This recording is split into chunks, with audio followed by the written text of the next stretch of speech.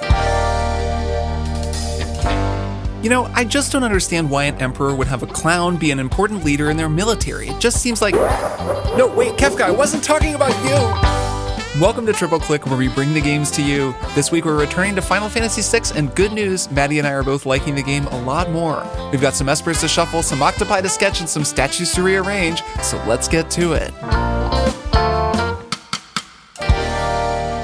I'm Kirk Hamilton. I'm Maddie Myers. And I'm Jason Schreier. And hello. Hello to both of you. Hello. It's nice to see you both. It's beautiful in Portland. I haven't talked about the weather recently, but it is beautiful in Portland. And I'm just telling the world. Here we go. The weather is really nice. And that's all I'm going to say about it. It's beautiful in New York, too. And my daughter, my toddler, who's now almost 19 months, loves going outside. And she loves just sitting in the dirt and just scooping up dirt and putting it on her pants. And it's really funny. Who doesn't love doing that? You can't beat it. You can't beat it. I love it, too. It's a great springtime activity.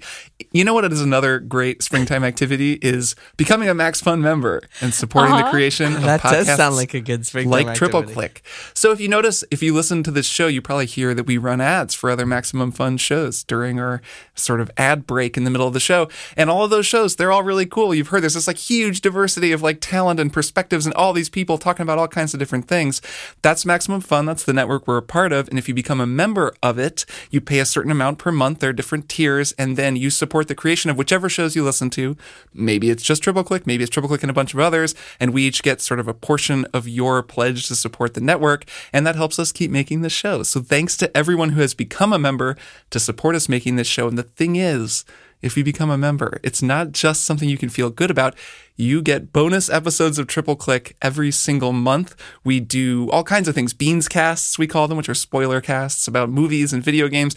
We talk about our favorite movies or our life stories. I don't know. We do all kinds of things. Our favorite albums. Kirk can't figure out what his favorite album is. No, we talk it's about impossible. that for 6 hours. You know what my new favorite... Man, I've been listening to Carole King Tapestry, one of the best albums ever made. Okay, we're not doing this. I'm sorry I brought this up. You shouldn't have even said Maddie, anything. what'd you do? That's my new favorite album, though. It's so good. Give me a break. Those are on the bonus feed. You can hear that over there.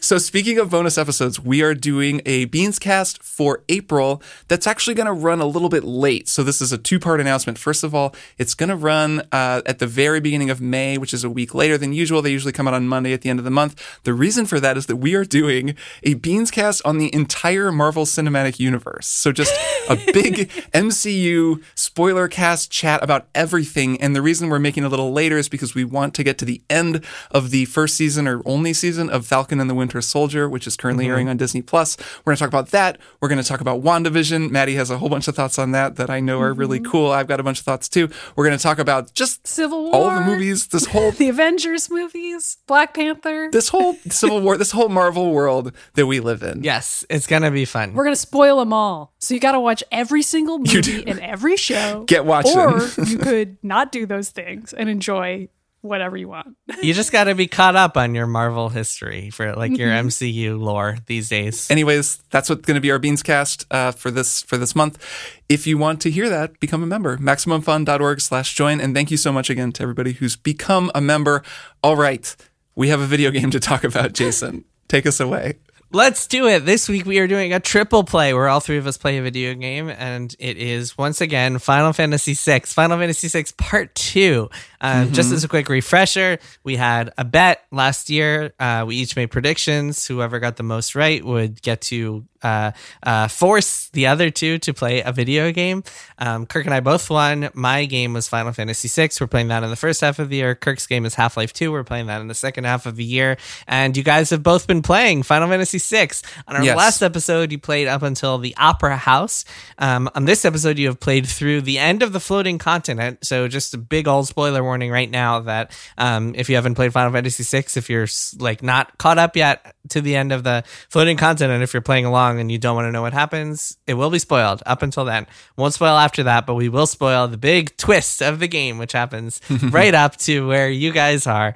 All right, let's get to it. Kirk, Maddie, What did you guys think? Have your thoughts, you both were kind of negative on it. Have your thoughts changed since we last discussed it? Kirk, you have a lot to say. First, let me just say that, like, I know there's sort of a narrative around our first triple play of Final Fantasy VI that Maddie and I both just totally hated the game. Having edited that episode, listened back to it, and also played a 1/3 role in the creation of the conversation that was recorded, I know that I didn't actively hate it. I feel like it was fair enough. There were a lot of things that we struggled with about the game, and I can't speak for you, Maddie, but it's like it's more complicated than that, and I think to some extent I maybe came off more negatively than I really feel about the game. Well, we focused on the criticisms, I think, a lot. Yes, I think we did, and I think that that's just partly because you really like the game and we had these criticisms, so then that's like going to be the natural point of conversation. Yeah. There have always been from the beginning things that I really like about it. The music, which we barely touched on, is incredible. The whole overall vibe, it's nice, it's funny, it's weird, it has that Final Fantasy energy.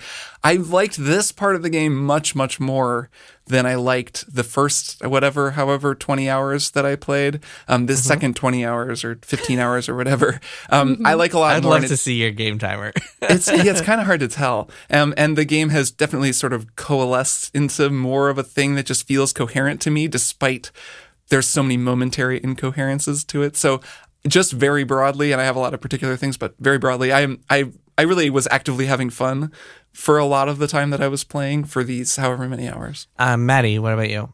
Me too. I also felt a lot better about the second 15 hours that I played, and I think that's probably about right for how long it took me. I would have to check my play timer after this. Of course, I'm using a walkthrough, etc. I'm using every trick in the book to get through this game. But I did enjoy the second 15 hours more, and I think it is because the tone is a lot more even.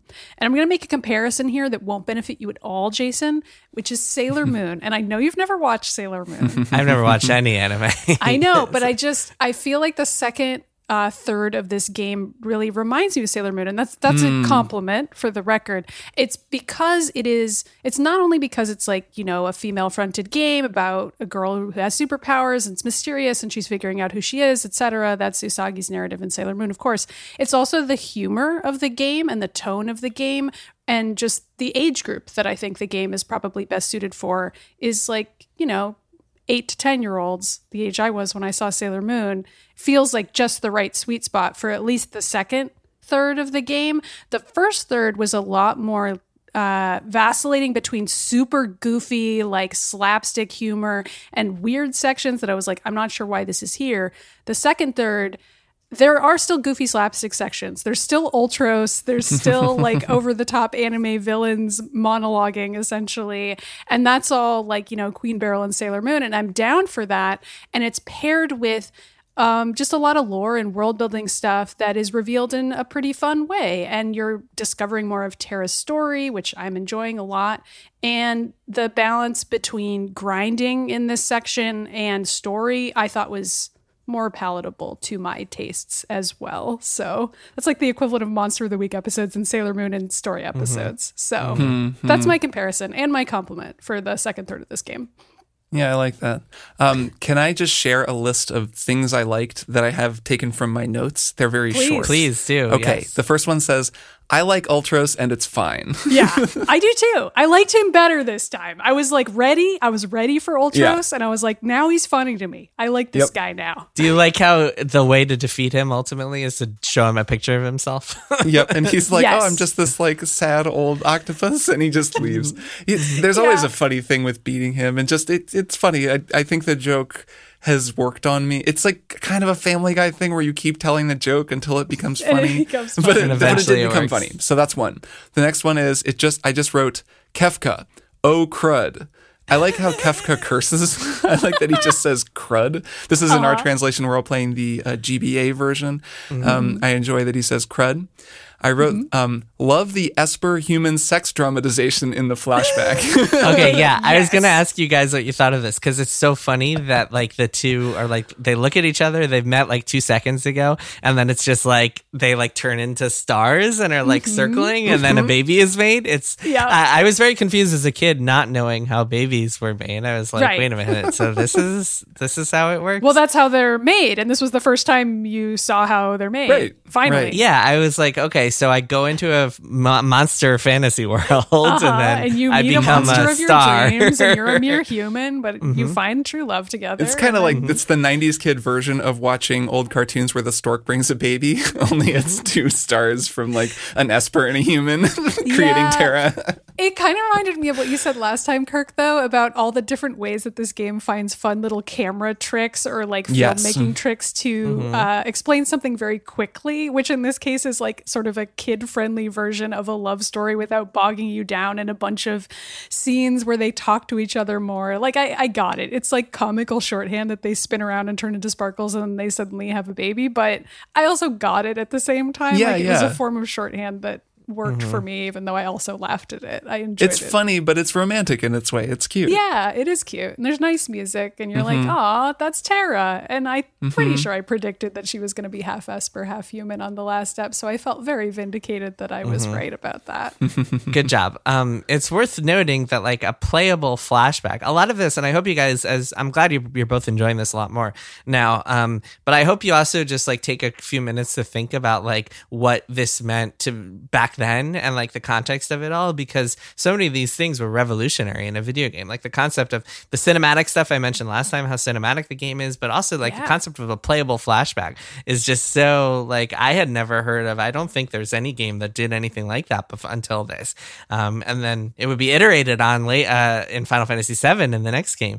But it happens all the time now. It's like every game's got a playable flashback every time we turn around. Yeah. But this really is, I mean, it's groundbreaking in how it switches characters and perspectives so often too. I mean, the playable flashback isn't just a playable flashback. It's a playable flashback where they put you into not just a different character, but in a whole different world, and they introduce it to you very in medias res, where it's just like, here we are in the world of the Espers, which is also like, I can see the influence on Undertale, which is just cool. It feels very Undertale-ish with the monster realm and the gate and all of that.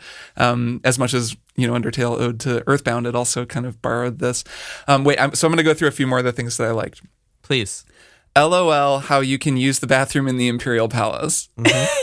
Which does speak to a little thing that I think is enjoyable about this game is it's so big and it is kind of surfacey in the way that we talked about last time. Like it's, you know, it's kind of like they've got really shallow tools. So there isn't like deep physics simulations of anything, but because of that, they can do so much little stuff like that.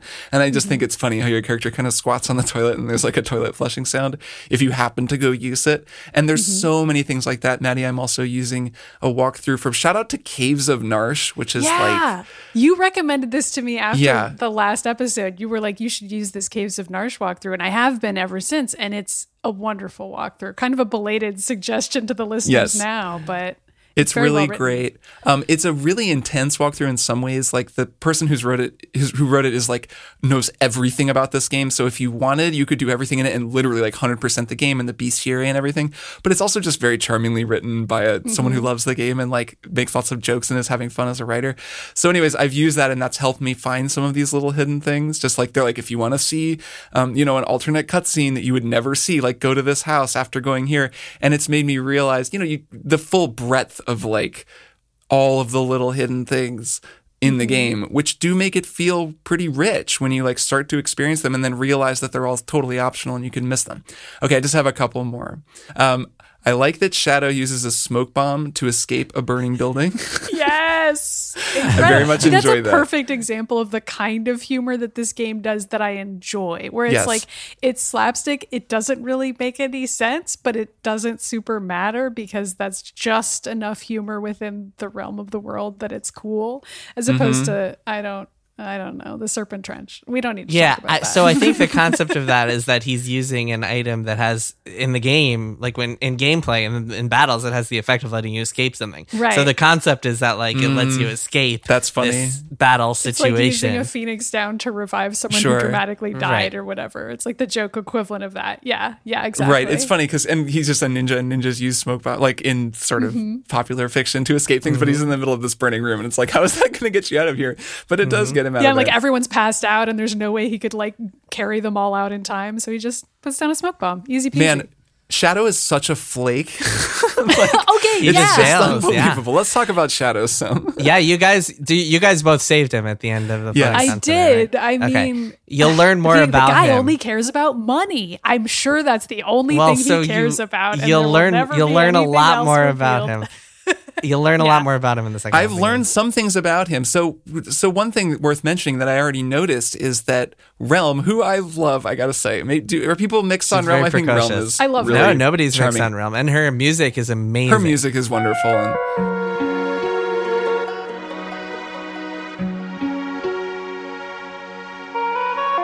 yeah, that's the thing. It's really just like when she comes out, the music plays, and it's very like Uematsu's Aerith's theme. Like they're different, but it just has that same kind of beautiful, sort of serene energy. And I'm like, I love Realm. Like the minute she showed up, I was like, I love this kid. She's great. And she has this ring that also works on Shadow. And that is this implication of this relationship between them. So you already start to see it. And this is an Well, and example also of- Interceptor likes her, and he doesn't Yes. like anybody. and the Yes. dog goes to save her. So that's pretty subtle. And I know I was sort of being like, this game is generally not very subtle last time. But anyways, I enjoy that there is subtle stuff going on with Shadow, despite the fact that he maybe sold us out to the Empire and also just keeps Debatable. leaving, and I have to keep unequipping him of all of his stuff. Fucking Shadow, just Yeah, dude does know. not give a shit. Yeah. Yeah, No. I don't even want to No. put anything on Shadow. I'm just like, that guy's not going to stick Whatever. around. Like I'm Just like use sort the of Ninja half reading the Scrolls. walkthrough, and then Shadow will disappear again. I'm like, damn it, Yep. should have been reading the walkthrough more. I'd never know when this guy's going to leave. Like, Do you have more stuff on your list, Kirk? no. It's fine. I do, but we can just keep moving. Okay. All right. I have some things that I want to talk about with you guys. So first of all, I was actually a little worried you guys would bounce off. You would get really mad at the Magitech facility, which is the first thing you do after the Opera House, and that dungeon is a pain in the ass and Kind of a has boring tough dungeon. enemies. And is it annoying. wasn't so bad. Yeah. Honestly. Good. There are so many other annoying things in this game that didn't even Okay. register for me. TBH. Good. But so one of my favorite parts of any Final Fantasy game, and this was like such a thing back in the day on the Super Nintendo and PlayStation role-playing games, is that moment where you first get the airship and you can explore the entire world. Yeah, And I that wonder if ruled. you guys had feelings about that when you first got, so not when you actually got it after the Opera House, but when you first had access Yes. to flying it could yourself. fly Did you guys around. have, like, how did you guys feel about that? I really enjoyed it. Yeah, I thought you- it was you liked super, it? super fun to fly around and go wherever I wanted to go and like do a Did little you do some grinding, exploring? get Did some you go more find rages random with stuff? Gao and like just go to towns that I had like kind of done a cursory once over with and just check things out. I mean, it opens up the world. I mean, it's very obvious for me to put it that way, but there is a huge difference between navigating the overworlds in the airship and not constantly getting belabored with all these battles all the time versus like walking around, trudging around, which is something that I know I complained about in the last episode, like how Yep. long it takes you to do everything. Even if hypothetically you had the ability to fast forward in this game, it's still a Right. lot of trudging around, and the airship really changes that dynamic. Right. Yeah. Also, the airship music is really good. Just to Yes. mention the music again, it's so And those like- graphics, those Mode 6 graphics. The world of adventure. We're setting sail on the skies. Like it just has this great energy. And yeah, I've been thinking a lot about friction just in general. It's sort of something I keep talking about that we talk about a lot in general. The idea of a game throwing up roadblocks and making things sort of hard to get through and like difficult instead of just being super smooth. This game has a ton of friction. A lot of, old RPGs from the 90s do, just because there's a lot of menus. They hadn't figured out how to streamline things yet. And yet, when they removed that friction entirely in some limited way, the way that the airship just totally removes random battles and makes it so you can just go start checking things off the list. Like if you want to go to the Veld and like go get some more stuff for Gao, go do it. Like go right away. And then just hop back in your ship. And that is really, really nice. Like the freedom comes from the fact that you are free of something. And what you're free of is like the thing you were kind of suffering through for the first, X hours of the game. Okay, so you guys you go through a bunch of stuff, you do the sealed cave, you learn about the espers, blah blah blah, and then you get to the point where the emperor is like, actually I've changed my mind, I don't want to fight with you guys, and he invites you to this banquet. What did you guys think? Sorry, Kirk, you wanted to say something? Oh, I mean, just about this section. Yes. Well, yeah. So I want to know. So before this banquet even starts, first of all, so you guys are both using walkthrough, so you might have known exactly what to do and like what to say. But I'm basically, not at first. I started using the walkthrough halfway through because I was like, wait, shit, this is gonna matter.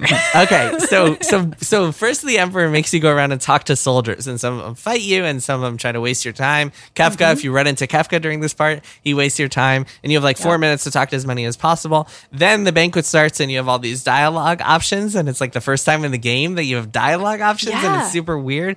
Then it turns out, and maybe you don't even know if you're playing this game for the first time blindly, but it turns out that everything you've been doing, talking to the soldiers and choosing dialogue, is on a point system. And the items you get after the whole thing are based on how many points you got. So, yeah, what did you two think as you were playing through this? I really like this. It's kind of another adventure game set piece is how I think of it, which this is, you've had dialogue options before at the opera. So it's sort of similar to that, where you're being given these sort of dialogue tests that you then have to pass. It's really cool. It's like a great change. But the opera, there's a guide first. There's like a music book first that tells you what the answers they're are. They're not identical, This but is it's the like same totally- concept. It's a combat-free dialogue challenge that is more in line with an adventure game than with this kind of game. Did you use a walkthrough when you were playing? No, I mean, I've been just checking the walkthrough as I play, but I was like, no, I'm just going to play this and see how it goes. I unlocked some stuff. Like, I did okay. It's pretty clear most of the time what you're supposed to say. Yeah, what or the like, best options are. what the best options are. And if it's not you don't clear, want to offend the Empire. Yeah. it's kind of scored like 5-1, I think, or 5-0 maybe. It's like the middle one is pretty much fine. Like, you'll get there. What I like about this is that it's super clear that this is sketchy. Like, obviously the Emperor like is going to betray you. He's this huge asshole. And I appreciated that all the characters are like, this is bullshit, like, be on your guard. Like, that they weren't all just like, yay, cool, we're all friends now. Like, that just was kind of nice that they instead wrote it to have the characters all be super suspicious. And even when Locke and Tara go off afterward, the rest of them are like, they're like, be on your guard, this is fishy. And then, of course, it does turn out to be a huge double cross. Yeah. I also really liked the ongoing plotline with Celes for the same reason. I mean, that's just been happening throughout this whole time, like before and after that scene, where the characters are all debating, well, not debating, but kind of talking about whether or not they think she truly betrayed you or not, in a way that I found really realistic and fun to read, and just hear each person's perspective. Like, well, you know, she probably was on our side, or maybe she wasn't, or I don't know. And like, Locke obviously has feelings for her, and all of that added a lot more texture to the characters' motivations in a way that I was kind of missing in the beginning of the game. But by now I care enough about everyone, and also I felt like those exchanges were a little better written, so I liked it. And then I also enjoyed that it wasn't so heavy-handed that it was some big surprise when she was on your side in the end, because like, of course she is, and the characters kind of knew that, as opposed to being like, what? Oh my God, what's gonna happen? Like, they felt like people to me, you know? Well, that's what's really interesting about the scene afterwards in Albrook with Locke and Celes in the middle of the night, where Celes is like really pissed at Locke for like even having a shred of like hesitancy and reluctance about her. Yeah, I mean, I didn't take that as her being pissed. I took it as her being too upset to speak to him about any of it. But the fact that you don't know is part of what's cool about those scenes, because it's like, it's so open to interpretation in a good way, where it's very minimalist, and it doesn't tell you what the characters are saying or feeling all the time, and you can't even see their faces. So you really have to just look at their literal body language of these tiny sprites and be like, well, I think Celes is mad, or I think she's sad, or whatever, and you can just take whatever you think. Well, what happened was the developers of the game listened to last episode, and they heard Kirk saying like, this is a game where everyone says what they feel, and we're going to change that for the rest of the... Yeah, I appreciate it. I think it's true that those scenes are slightly better written than others, or significantly better written than some other scenes in the game. And yeah, it comes back to that minimalism thing where they're doing a lot with a little, because they only have like 5 or 6 motions or something per character, and then a couple of unique animations. Like, they fall down, they kneel, they jump and look surprised. For so many different emotions, which is kind of fun and interesting. Like, sometimes it's like a funny slapstick kneel, and sometimes it's like a just tragic grief kneel, or like any number of other or it's uses. Taking a poop kneel, which is where you take course, a the most important one. Or vomiting on a ship, Neil. Yes, that's right. Yeah, it speaks to the creativity you can get from limitation. Yes, I think that is very true of this game in general, and felt more true as they were sort of getting into these second layer emotional interactions between the characters. Now that they're all established, all 50 billion of them, including the ones like Cyan, who I'm just like, why are you in this game? Like, I don't know. You haven't even met them all yet. No, I'm sure. God. I mean, there were more introduced in this one. Like, we haven't even talked about Strago yet. Like, Or there's Mog. so We'll get there, but they're two new party members that you guys haven't met yet that you can get in the second half. Great. But yeah, Can't wait. Well, but there's just this. There are things with that scene with Celes and Locke where she can look down, and like she looks kind of sad and thoughtful, and then she looks up. To her sprite is really good, and like Celes is a just well-designed character, like, and they're doing a lot of smart things with her. The fact that she's removed from the game for this big chunk, and then also the fact that you land with her after the floating continent and she's alone is like also really smart, I think. And I haven't really played past that, but like just the fact that the game takes you into the perspective of the one person who I've been the most curious about, at least even more than Terra. I'm like, but Celes though, like, what's her story? And that I like that decision to be like, after this huge, culminating moment, this giant twist, this shift into the second half of the game, and now here you are, it's just you and her, and she's like alone, and she has no sense of what happened to all of her friends, and like has to kind of set up from there. Well, she's been like in a coma for a year. For a year, right. Which is like an absurd, like Lost-esque, like sudden reveal of like, now also a year went by, and it's like, I don't know, it feels like a new season of television or something. We picked a good stopping point. Just wait. Oh my God, Maddie, just wait. Oh boy. Yeah, okay, so, and then you guys meet Strago, we talked about Realm. Strago is another funny, silly character, kind of the stereotypical like old man mage. And I always enjoyed in the Mage Village when you like catch them using cure and fire and stuff, and they're always like cure. It's like they have some puns afterwards, like curio cabinet. That's it's so funny. Yeah. And then General Leo dies. Rest in peace, General Leo. Do you guys know that there were all sorts of rumors back in the day about how to revive General Leo, and like people wanted to bring him back?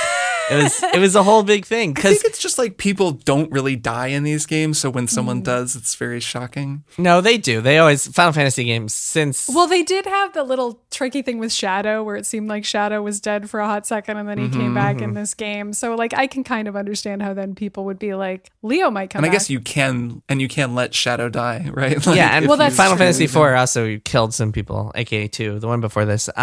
On the Super Nintendo. And then, so with General Leo, he's like, you get to control him for a minute before he dies. He's really good too. I wish he was in my party. God. Yeah, that's the thing. People were like, why would they create him for combat if you can't get him in your party? And he's super strong. But just for the sake of a dramatic scene, which is so much cooler. It's like, which is awesome. Just for the sake of this one set piece. Exactly. And it's like part of another great old school Final Fantasy tradition is like letting you play for a second as this guy who's super overpowered and like you can't do it again, like with Sephiroth in Final Fantasy VII and stuff like that. Yeah, there are a few times this set piece here that we're talking about is when General Leo fights Kefka and then Kefka kills him through all this trickery. And it's like Kefka's like first great betrayal when he betrays you on behalf of the Emperor before his second great betrayal when he basically betrays the whole world. And so that scene, and then also the later scene when Kefka betrays the Emperor, they're cutscenes that play out in the combat engine, like the side view combat engine. Yeah. I like that kind of stuff too. There are so few perspectives and types of sprites in this game that they can use that it really shows you like how they're just using every single piece of the game.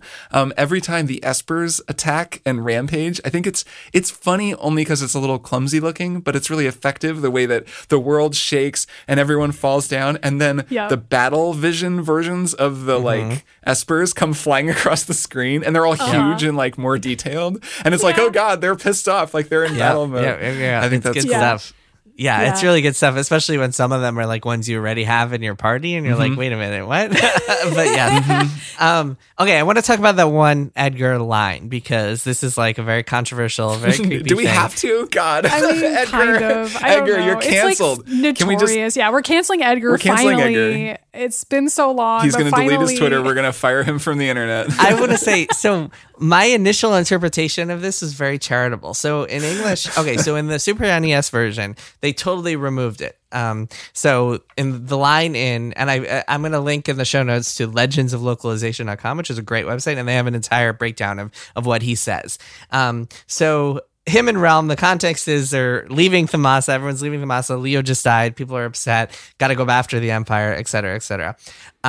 Edgar, Realm says, what's wrong? Realm is like, how old are you? Realm's like 10. And then Edgar says something. So in the Super Nintendo version, the game I originally played, he says, you've grown up entirely too fast. Lighten up, okay? So totally fine line. Nothing at all objectionable about that line.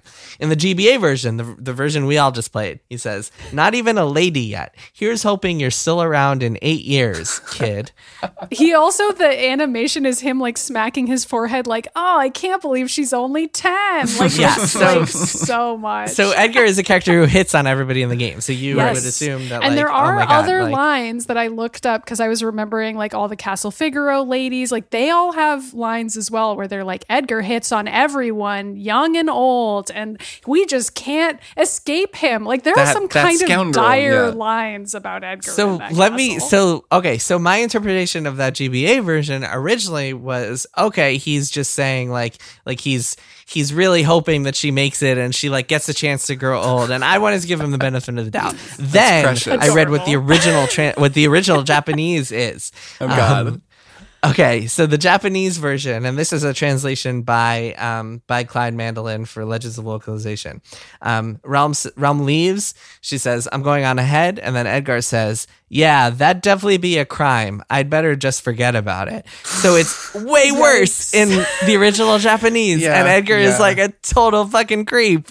I mean, Edgar is a total creep anyway you slice it, really. Yeah, he is. But he just is. Like that is a part of his character. He's even worse in Japanese. It's just even more egregious, yes. Anyway, moving on. I want to talk about the floating continent and then the end of the world. But before we do, I want to talk a little bit about the mechanics, because one of the things that happens where in kind of the break point where we left off is that you really get to know the Esper system, and you get a lot more Espers, and then you can start customizing all your characters with magic. And that's really when the game's combat starts to shine, because you can like really decide how you want to customize your party. What did you guys think of that? Did you like take advantage of the Esper system? Have you been rotating Espers to teach everyone magic and stuff? I mean, I have been, but I don't love it. I'm sorry. I feel like this is the part of the game where I'm just like, I am not a JRPG person. This is too much spreadsheet stuff for me, and I just don't like moving little things around in the boxes enough. And that's it. Yeah, a lot of menus. A lot of menus. But I like the rest of the game. I like the theory of using an item and then having an imprint on you where you get the ability, or even just an ability once you level it up, and it encourages you to kind of cycle through things, and you can customize your magic build for each character. And I like the fact that it fits in with the lore of the world where there was no magic, and so your party members are all gaining magic through this magicite that the Espers have like sacrificed themselves to give you. Like, that's all cool. I don't like the system just because it's like Maddie said, it's so much micromanaging, and like it's not just that. It's like it's hard to even read. It's just there's a legibility problem with the size of the screen and the fonts and how much they can fit, where you have to go into the Esper menu. You have to look at what percent you are on all the spells to see like where you're at, and like really keep everything in your head. And I'm like, it's a good system in general, and it has this thing that I'll actually talk about in one more thing with Monster Hunter, where there's a lot of this sort of really chewy, frictiony stuff where you're having to just get your head around these menus, and like these systems can be satisfying the more familiar you get with them. And it's why so many of these games, it's like, well, you'll like it after 15 hours, because after 15 hours, you'll have just gone through the damn Espers menu, which by the way is under abilities also. Like, why can't they just why? There should be an Espers menu, like whatever. So it's anyway. But that's like one small symptom, right, of the same thing, that like all the menus are like just a mess. Abilities, magic, but then you navigate up from magic to Espers, and then you try to remember who has what Esper. It's it's a lot of clicks. There's a lot of stuff like that where I'm just kind of frustrated and bummed out by like even picking a party, like selecting someone and getting them down into the party box is like kind of hard.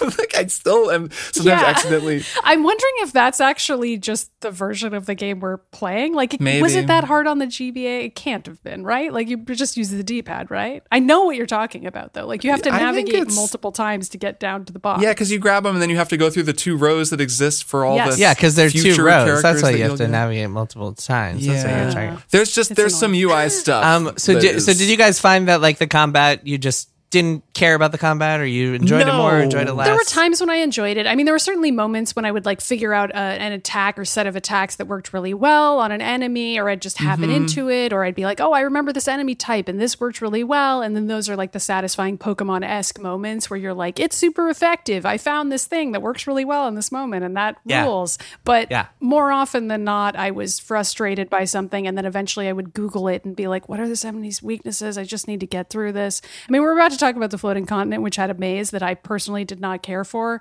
and it also had the like timed battle at the very end that I did not personally. Yeah, we'll care get for into either. that in a sec. Yeah, we'll get into that in a sec. What's freshest in my memory right now are some of the more frustrating battles that I actually enjoyed less than the prior 15 hours of the game, where I was liking the battles fairly well. So there's something to that, though, and I think that can kind of just tie in with how I feel about combat and also the Floating Continent in that dungeon, because that was the most challenging dungeon by far. Each fight is just like much, much more challenging. That's like where Behemoth turns up for the first time. Like there are just some enemies that really will kind of wreck you. And it's hard to totally gauge the combat. I mean, I guess I can say that I think the combat is good, even though I'm not really playing it in the right way, just because I like don't have the billions of hours that it would take to like really master the system. So I'm like looking at guides and stuff, and I have a party build that's like pretty sick, and I can just crush. Like if you know which abilities to use, the same 4 abilities from the same 4 party members will just kill everything in the game. Yeah. And like if you can, fast forward through combat, it's just like you kind of like get going, and this is kind of like if you're playing Final Fantasy VI in a modern context, the combat just becomes a different thing. And I don't know that it would really be possible, at least as an adult, to recreate like the feeling of the many, many hours that you could spend as a kid if you had just infinite time playing this game, like figuring it all out for yourself, which could be really rewarding and cool because it's so dense and complicated and clearly, well designed. And there's all these interesting interplays between like, weaknesses and strengths and different characters and summons and like party makeup. There's so much there. It's so unbelievably dense and varied. And I'm a little like skating through it just because like, it's just too much. Like it's so much. Yeah, well, so part of it is resource management, and that's something that I think like if you're playing the most efficiently, then you don't really even think about that. But like the Floating Continent, especially, and with like the Air Force fight beforehand, when I was a kid, a lot of that for me was like managing my potions and like making sure that I was like killing things efficiently. Or your cure spells or whatever. Right, which I have like maximum number of high potions at all times. Right, if you have a maximum, if you're playing like if you're optimizing and using the chainsaw and like the best spells on every single attack, then you don't even have to worry about that. AKA doing Rising Phoenix in 95% of fights. Yeah, well, just wait.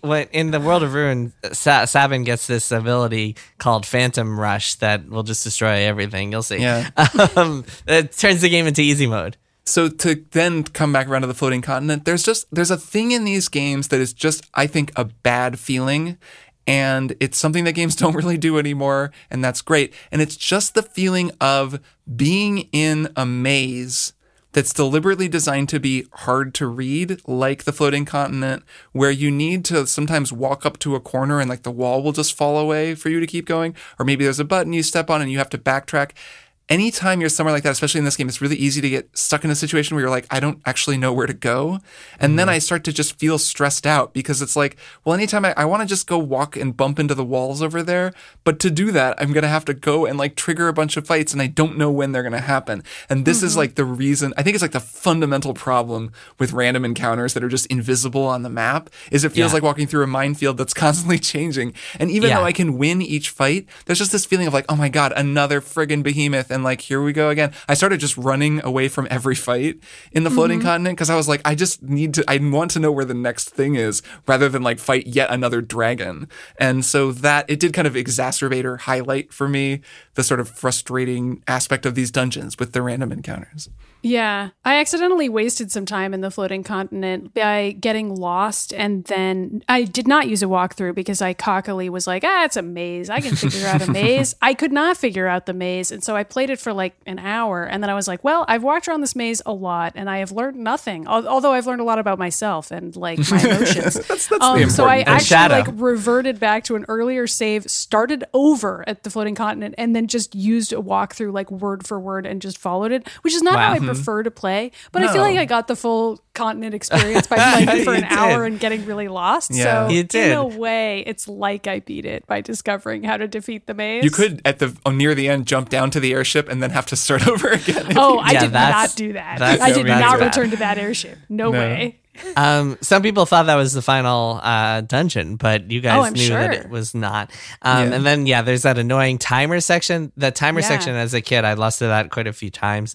And then frustrating. you guys both waited for Shadow. Good. Yes. Thankfully, you guys listened to my advice. You waited it out. Your advice was kind of vague. Listeners, Jason's advice was like, when you have the chance to wait for a character, wait as long as possible. I think that was the advice you gave. Yeah, it was very... Which, like, I was like, okay, I see that I'm being asked to wait here, but Well, because you get stressed. You're like, oh my God, it's 10 seconds left. Is he really going to show up here? And then he finally comes, and it's like a cutscene, so you don't have to worry about it.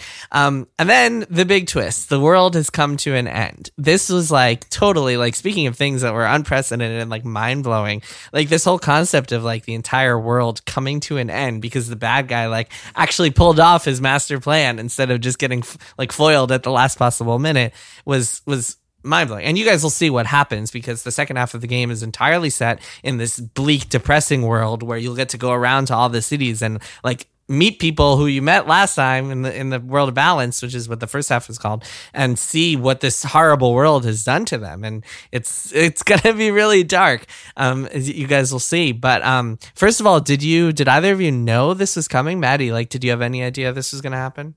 No, but I mean, there is the fact that these are mustache twirling villains, so it's not like I was like, wow, I bet Kafka in the Emperor, like the Emperor's totally going to overcome Kafka. It's all going to be fine at the end. Like, I didn't think that was going to go well, but I also did know there was more game. Yeah, but the mustache twirling villain never actually like executes on his plan the way that Kafka did.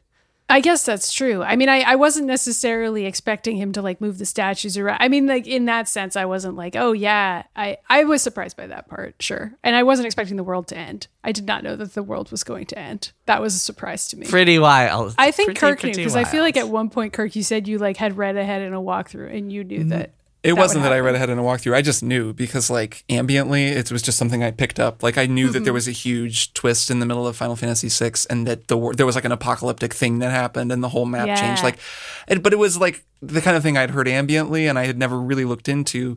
So, playing the game, I was like, okay, I guess Kefka is gonna fuck shit up, and like the whole world is gonna end, and that's gonna lead to the second half, which is gonna be wild.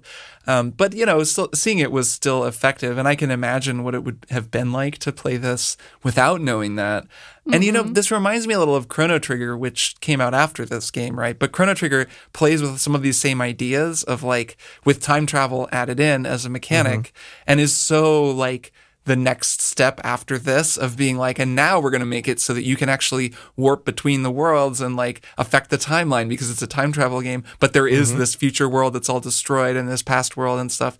And I like playing the game that sort of set that in motion. Like you were talking at the very beginning, Jason, about how you can just see all of these ideas that are in this game that then would go on to become, eventually become tropes, but like just also be explored in subsequent games. This definitely feels like one. I mean, Zelda's done some of those things. Oh, Nothing for wrong sure, with for that. sure. Yeah. Yep. Yeah, I mean, speaking of Zelda, so now you guys are in the part of the game where I won't spoil anything, but like essentially after a certain point, it will become very non-linear, and it gets to the point where you can go challenge the final boss at any point achievement you want, but you're probably not going to be powerful enough. And instead, you'll want to go around like accumulating stuff and doing things, finding your party members and seeing where everyone wound up. Do your weapons break? Your weapons do not Fighting break. some moblins, getting some You will fight ambulance. moblins. Yeah. So I'm very excited to see what you guys think, because the second half of the game is it's way less linear and way less scripted, and so it can feel disjointed at times, and also it's heavier on the combat than the first half is. Heavier on the dungeon crawling, at least. So yeah, very excited to see what you guys think, but we'll have to save that for the Beans cast For sure. which we will do, I believe, in June is the plan. I think we'll announce it officially, but assume like anyone who's playing the game with us and wants to know how much longer they have, assume you have at least another month and a half or so to play through the rest of the game. Yep. So yeah, we will be back to talk more about Final Fantasy VI back then. I'm glad you guys are enjoying it more. I hope the enjoyment stays at that Me level too. as you guys finish the game. Are you both like, do you want, because last time you both wanted to like have nothing to do with the game afterwards. You were like, all right, putting it down for a while. Well, that was more me than Kirk, I think. Now that you've seen the world get destroyed, are you like, do you actively want to go back and play it now, or are you thinking you'll take a break again? I kept playing it a little bit more than Kirk, I think, just because I was so curious about Celis and like what her situation was. So I like kept playing a little bit more, and it's weird enough that I'm like, wow, I want to know what's going to happen in the rest of the story. I'm not like super excited to hear this is a more combat heavy chunk of the game, because I actually care about the story, but that's okay. It's fine. I will get to hear what happens to the characters, and I will just fight my way through it.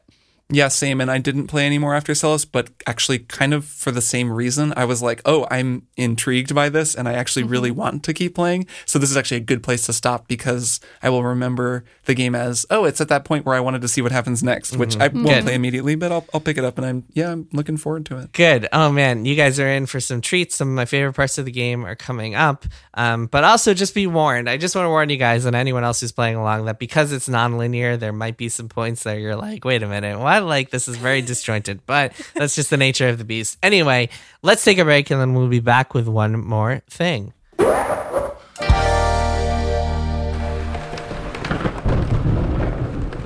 Are you riddled with guilt over your TBR pile? Are you filled with shame about a book that you just can't seem to finish? Are you having regrets because grad school killed your love of reading? We're Reading Glasses, and we're here to help. I'm Mallory. And I'm Bria. Let us absolve you of all your reading guilt. Stuck on a book you don't like? We'll help you dump it. Can't figure out what to read next? We'll recommend something in your wheelhouse. Can't decide where to buy your books from? We'll point you in the right direction. No matter what you read or how you read it, We'll help you do it better. Reading Glasses, every Thursday on Maximum Fun. Hey, kid. Your dad tell you about the time he broke Stephen Dorff's nose at the Kids' Choice Awards? In Dead Pilot Society, scripts that were developed by studios and networks but were never produced are given the table reads they deserve. When I was a kid, I had to spend my Christmas break filming a PSA about angel dust. So yeah, being a kid sucks sometimes. Presented by Andrew Reich and Ben Blacker. Dead Pilot Society, twice a month on MaximumFun.org. You know, the show you like, that hobo with the scarf who lives in a magic dumpster. Doctor Who? Yeah! And we are back. Kirk, Maddie, it is time for one more thing. I want to go first because I'm going to leapfrog off of a point that you made earlier, Kirk, about invisible random encounters. So I've been playing Saga Frontier Remastered, which is a new Square Enix remaster of an old PlayStation 1 game that's part of the Saga series. Are you guys familiar with the Saga series at all? It's very weird. I know what they are, but I've never played one. Only through you. It's incredibly weird. It's like this series of incredibly niche JRPGs that are just so complicated and like player unfriendly that like they almost make you it almost feels like they're actively working against you as a player when you play them sometimes. They're very much games that are like, that have to be taken on their own terms. They're unlike any other JRPG out there. They're games where you could get stuck and have to restart your entire save file because you did things the wrong way or like didn't grind enough and got stuck in this part of the game in a dungeon with like only one character and you can't do anything about it. So they're very much, I read this comment on Reddit or something that was like, that described it well. It was basically like, this this is a game that will meet you at its own terms, and you can either choose to like accept those terms or you can go play something else. It'll tell you to fuck off. But one of the interesting things that the remastered version does is that it adds a flee button to combat and makes it so it automatically works, so you can skip any combat encounter in the game. And that, as I've said before, that combined with fast forward, which is also in this, make random encounters so much more palatable. In Saga Frontier, they're not invisible, but they're essentially unavoidable because they're these sprites on the map that will run at you in super speed, so you're running into them constantly in dungeons and stuff. And being able to flee and just escape any encounter makes the game so much more pleasant, because you can choose, instead of having to take it at its own terms, you can be like, you know what? I don't want to fight these monsters. I'm going to grind a little bit later and play a bunch of monsters over there. And I'm just going to skip all of these combat encounters. And it makes it much more pleasant to play. It's still not a game I would really recommend to most people because it's so esoteric and so unfriendly to play. But if you're like me and you played it as a kid and you want to like go have that nostalgia blast and like see if it's as fun as you remember, then check it out.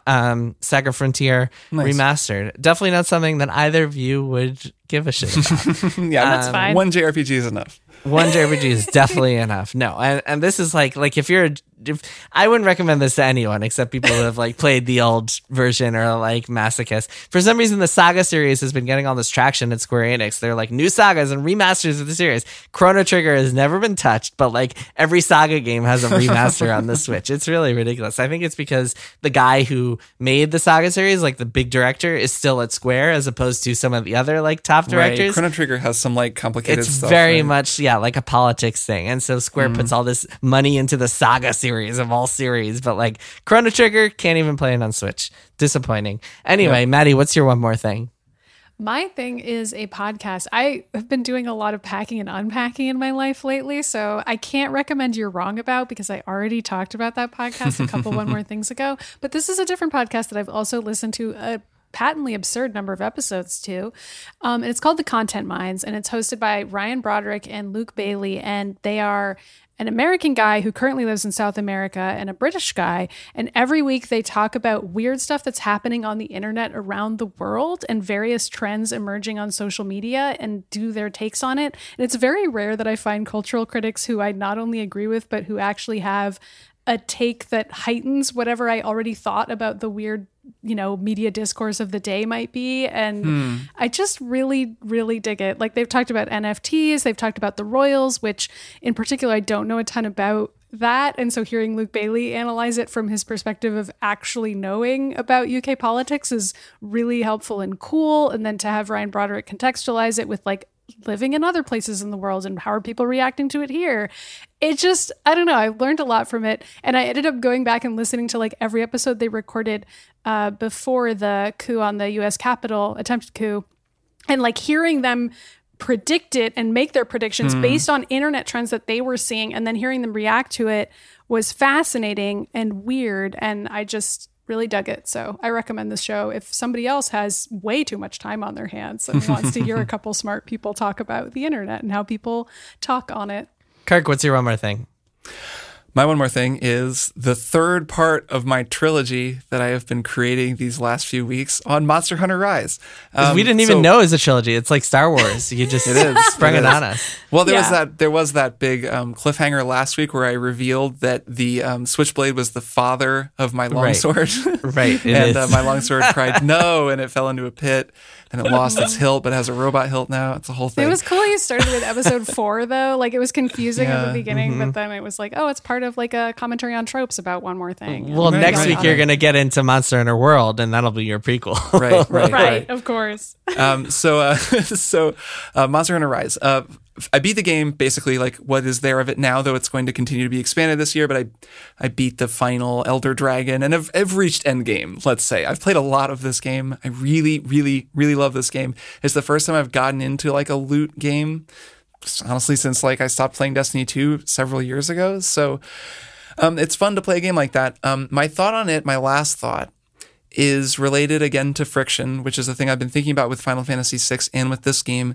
Both Japanese developed games, both in long-running series from very different eras of gaming, but have some similarities in just how there's a lot of menus that aren't always easy to navigate, and that part of the joy of the game is like in spite of all of that, finding a way to have this like smooth, skillful, fun experience. And that expresses itself a lot of ways, like the way that you maximize your build and customize your menus so that you can like use the menus effectively in combat is actually like a big part of the game. Like making the game more user-friendly is part of the game. And as you get better at it, the game becomes easier to use in the menus because you've learned how to set them up. So wow. There's that, but there's also like in the game itself, there's stuff that once you figure out how to use it, it's so fun and freeing and doesn't feel, or it feels like I'm navigating a bunch of like very frictiony stuff, like how it's like you can't just jump. There's no just straight jump button. But if you learn how to use the wire bugs, which are the like little like sort of grappling hooks that you can use to do all kinds of special moves, and you learn the map really well, once you know where to go, you can like hop on the back of your dog and you ride up to a wall, you jump off your dog in midair, you like shoot the wire bug to the wall, you run straight up the wall, go over the edge, off the top of the wall, then in midair, your wire bug is refreshed and you can like cast them through the air and you become like Spider-Man. You can get around the levels in this game like Spider-Man. And now that I'm good enough at that, I'm like flying around, and when I'm fighting guys, like a monster will knock me back and I'll just come flying back at him in midair and I'll like pull my sword out in midair and hit him. And then like, you know, when he runs away, I'm like flying through the level, like going through all these like really high nooks and crannies through the canyons. And it's like being Spider-Man, only in Spider-Man, you just hold down a button and like he does it automatically and you're just like flipping around and you look awesome, and you can kind of make it more complicated if you want, but that's all you have to do. In this game, it's really hard to do that. You have to have enough wire bugs. You have to know to go get the extra wire bug in that area.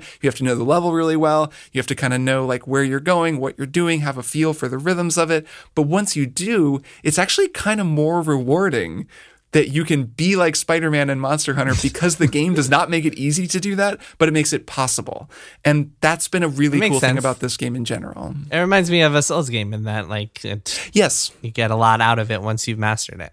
And you're Spider-Man. And you're Spider-Man, yeah. Because of course, well, you know, in games. Bloodborne, the part where you got injected by a mutant spider, then you start. We all know. For sure. And your Uncle Ben dies, and he he's so sad. We've seen it all before. Yeah, it's true. So anyways, that's my kind of final thought on the game, is that part of the reason the narrative around it is that it's so hard to get into it. Like, it's just always the first thing people talk about is like, oh, I know those games are good, but it's so hard to get into it. And there is something essential to the game tied in with that difficulty, that friction, how hard it is to navigate those big chunky blocks of all of it at first, that once you've figured out how to get through them and you're skating around up above the blocks and around the blocks and you can kind of play with them in all these ways, it's really fun. And that process and then the end point of like having mastered it is so rewarding that I think it is actually kind of an essential part of why I'm enjoying the game. So that's my kind of final verdict, is that difficulty, that thing that people always complain about, is essential to the game and does make me like it more, because it's possible to reach this level of not mastery. I'm no master, but, you know, expertise in it. And it's really just a great game, and I loved it. Same with a Souls game. And but although I feel like a Souls game is probably easier to get into, like the barrier for entry is probably lower. It's also more straightforward. There's just like not as much like navigation, and you can't like turn it into a DMC game the way that you kind of can turn, especially Rise, since they added this wire bug thing. I mean, that's what's made this one so fun. It does have this element of speed and verticality that the series hasn't had before. Cool. All right. Well, that is it for this week's episode. Kirk and Maddie, see you both next week. Yep. See you both next week. Bye. Triple Click is produced by Jason Schreier, Maddie Myers, and me, Kirk Hamilton. I edit and mix the show and also wrote our theme music. Our show art is by Tom DJ. Some of the games and products we talked about on this episode may have been sent to us for free for review consideration. You can find a link to our ethics policy in the show notes. Triple Click is a proud member of the Maximum Fun Podcast Network, and if you like our show, we hope you'll consider supporting us by becoming a member at MaximumFun.org/join. Find us on Twitter at TripleClickPod, send email to tripleclick@MaximumFun.org, and find a link to our Discord in the show notes. Thanks for listening. See you next time.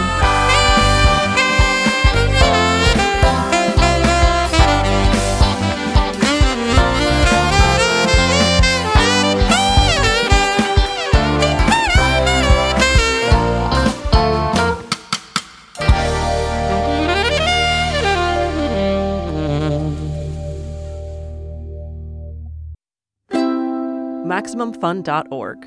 Comedy and culture. Artist owned. Audience supported.